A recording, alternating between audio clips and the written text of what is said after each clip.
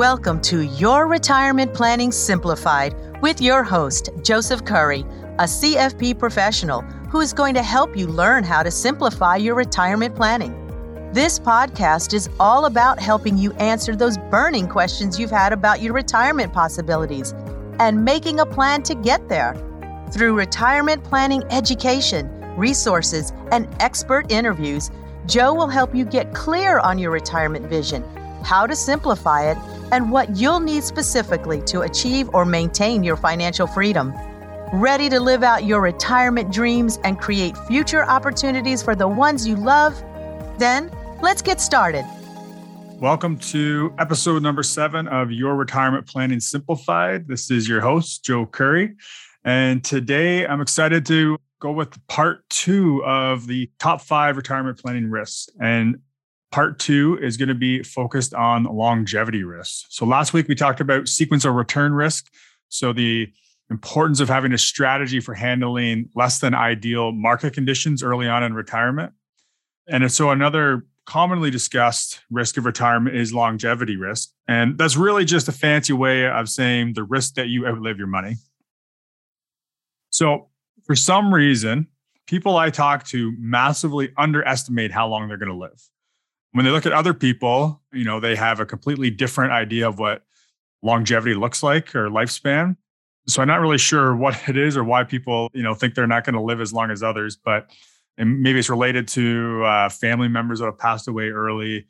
Maybe it's just not wanting to live too long or maybe seeing people who've lived long and maybe didn't have a high quality of life. Maybe they're just looking at average life expectancies. And, most numbers, average life expectancies. So for example, age 83 right now, that's from birth, right? So if you're 60 years old right now, that's definitely not your life expectancy.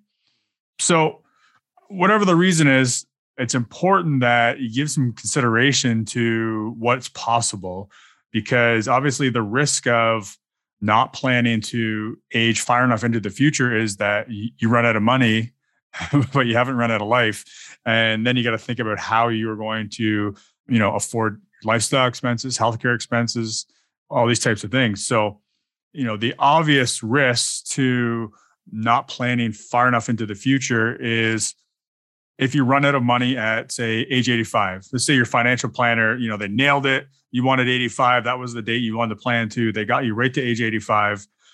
Then what? So you get to age 85 now. You didn't pass away, which probably is a good thing, if you're still healthy. But what would you do? Where would you live? Who would care for you if you needed help or if you needed healthcare? How would you pay for that healthcare? So these are things that we really want to make sure we're taking into consideration when you're planning out your retirement, because it's something we definitely don't want to get wrong. Let's put it that way, I guess. And most clients that I talk to, one of the main things that they tell me is that, their goal is to retire with X amount of dollars of spending for the rest of their life, forgetting about the age they plan to for a minute, but also they want to maintain their dignity and independence in retirement. That's almost universal. And so not planning far enough into the future, it definitely jeopardizes that goal of maintaining dignity and independence in retirement. Now, to make things worse, if we go back to our episode from last week, bad sequence of return risk, if we plan to age 85 and we've projected out our spending and our returns to that age, and we get a bad set of returns early on in retirement, now all of a sudden we might not even be getting to, say, age 80, right? So if 85 is a perfect storm, everything goes exactly to plan, we get there. If things don't go to plan, do we run out of money earlier? Now, that said, interestingly enough, with a lot of retirement income planning strategies, including our preferred strategy, Guyton's Guardrails, there's not a big difference in success rates between a 30 and a 40-year retirement. And this comes back to that sequence of returns risk, because when you have good returns early on in retirement, you build enough of a buffer to weather any kind of bad markets later in retirement. So, if you're planning conservatively, or you're in a situation where you know when to make corrections if things don't go to plan, but then things go really well, you could be way further ahead and have trouble spending all your money even if you tried. And again, when you have a strategy, not a projection, and things don't go well early on in retirement, by having that strategy, knowing when to make your course corrections, you get through that rocky start of bad markets, if that does happen earlier in your retirement. And then you still have assets left to compound and grow when strong markets return. So planning 30 years or 40 years, when you have that kind of a strategy, we don't see a big difference in the success rates. But again, going back to what I talked about in our last episode, if you're just running a projection of X percentage of inflation, X percent return, and you're spending X amount of dollars adjusted for inflation, if anything doesn't go to plan, specifically your sequence of return, then you definitely risk running out of money. So that's that longevity risk that I'm talking about. So let's just talk a little bit about the numbers when it comes to life expectancy, just to make sure you're clear on it. So when you are doing your planning, you can take this into consideration. So as of 2015, according to the Canadian Institute of Actuaries, a 65-year-old couple could expect a 50% chance that at least one of the spouses would live to age 90. And there's a 25% chance that one spouse in that same scenario will live to age 94, which also means that there's a 24% chance that one spouse is going to live longer than age 94. So a lot of people will tell me, yeah, I mean, that might be true, Joe, but I'm not going to be one of those. But if everybody says that, that means, 50% of people are going to be wrong. So we really need to take that into consideration. And that's, far beyond what most people tell me they want to plan to. Additionally, we know that those numbers are increasing. So the fastest growing group in Canada, age group in Canada, is people over age 100. So from the census in 2011 to the census in 2016, so it's the Canadian census, data showed that 41.3% increase in the number of centenarians. So that's an increase of over 40% of the number of people who were over age 100 from 2011 to 2016. And I'm sure when the 2021 census data comes out, and we're going to see a similar trend. So if you stop and think about other people do you know anyone in their 80s who's still in good health, in their 90s or even 100? If you're 60 today, when you think about age 80, does that seem as old as it did to you 20 years ago? So often when we remove ourselves from the equation, it's easier to get a grasp on what a realistic expectation for life expectancy is. So that's just an exercise or something to do to, when you're thinking about this planning, maybe don't think about your own life expectancy, but think about life expectancy in general and see if that shifts your perspective on how long you should plan to. So everything I've talked about so far, this is all considering what we know to be truth, but we could be and, very likely are on the verge of a significant shift in life expectancy moving forward. So if we take a minute and actually look backwards, life expectancy in the year 1800 was actually just below age 40. 100 years later, in 1900, it had increased to age 50. Another 100 years later, the year 2000, it went from age 50 in 1900 to age 79 in the year 2000. And from 2000 to 2020, it's increased another 4 years, from 79 to age 83. And so those are life expectancies from birth. The increase in life expectancy is significantly shifted over the past 100 years. And of course, that's due to, science, modern medicine, technology. And the funny thing about technology, though, is, just like investment returns, technology doesn't increase in a straight line. It's not linear. It compounds each year. And so each year it progresses further than it did the year before. So to give you an example, in 2019, the version of the iPhone actually had over 100,000 times the computing power of the computer that landed a man on the moon in 1969 in the Apollo 11 mission. So we use an example of money, so compounding using money. And I asked you the question, would you rather have $1 million today, or would you rather have a penny that doubles every day for 30 days?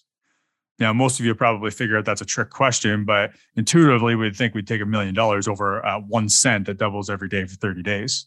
But the doubling penny actually passes $1 million after day 27. And at the end of 30 days is worth $5,368,709.12.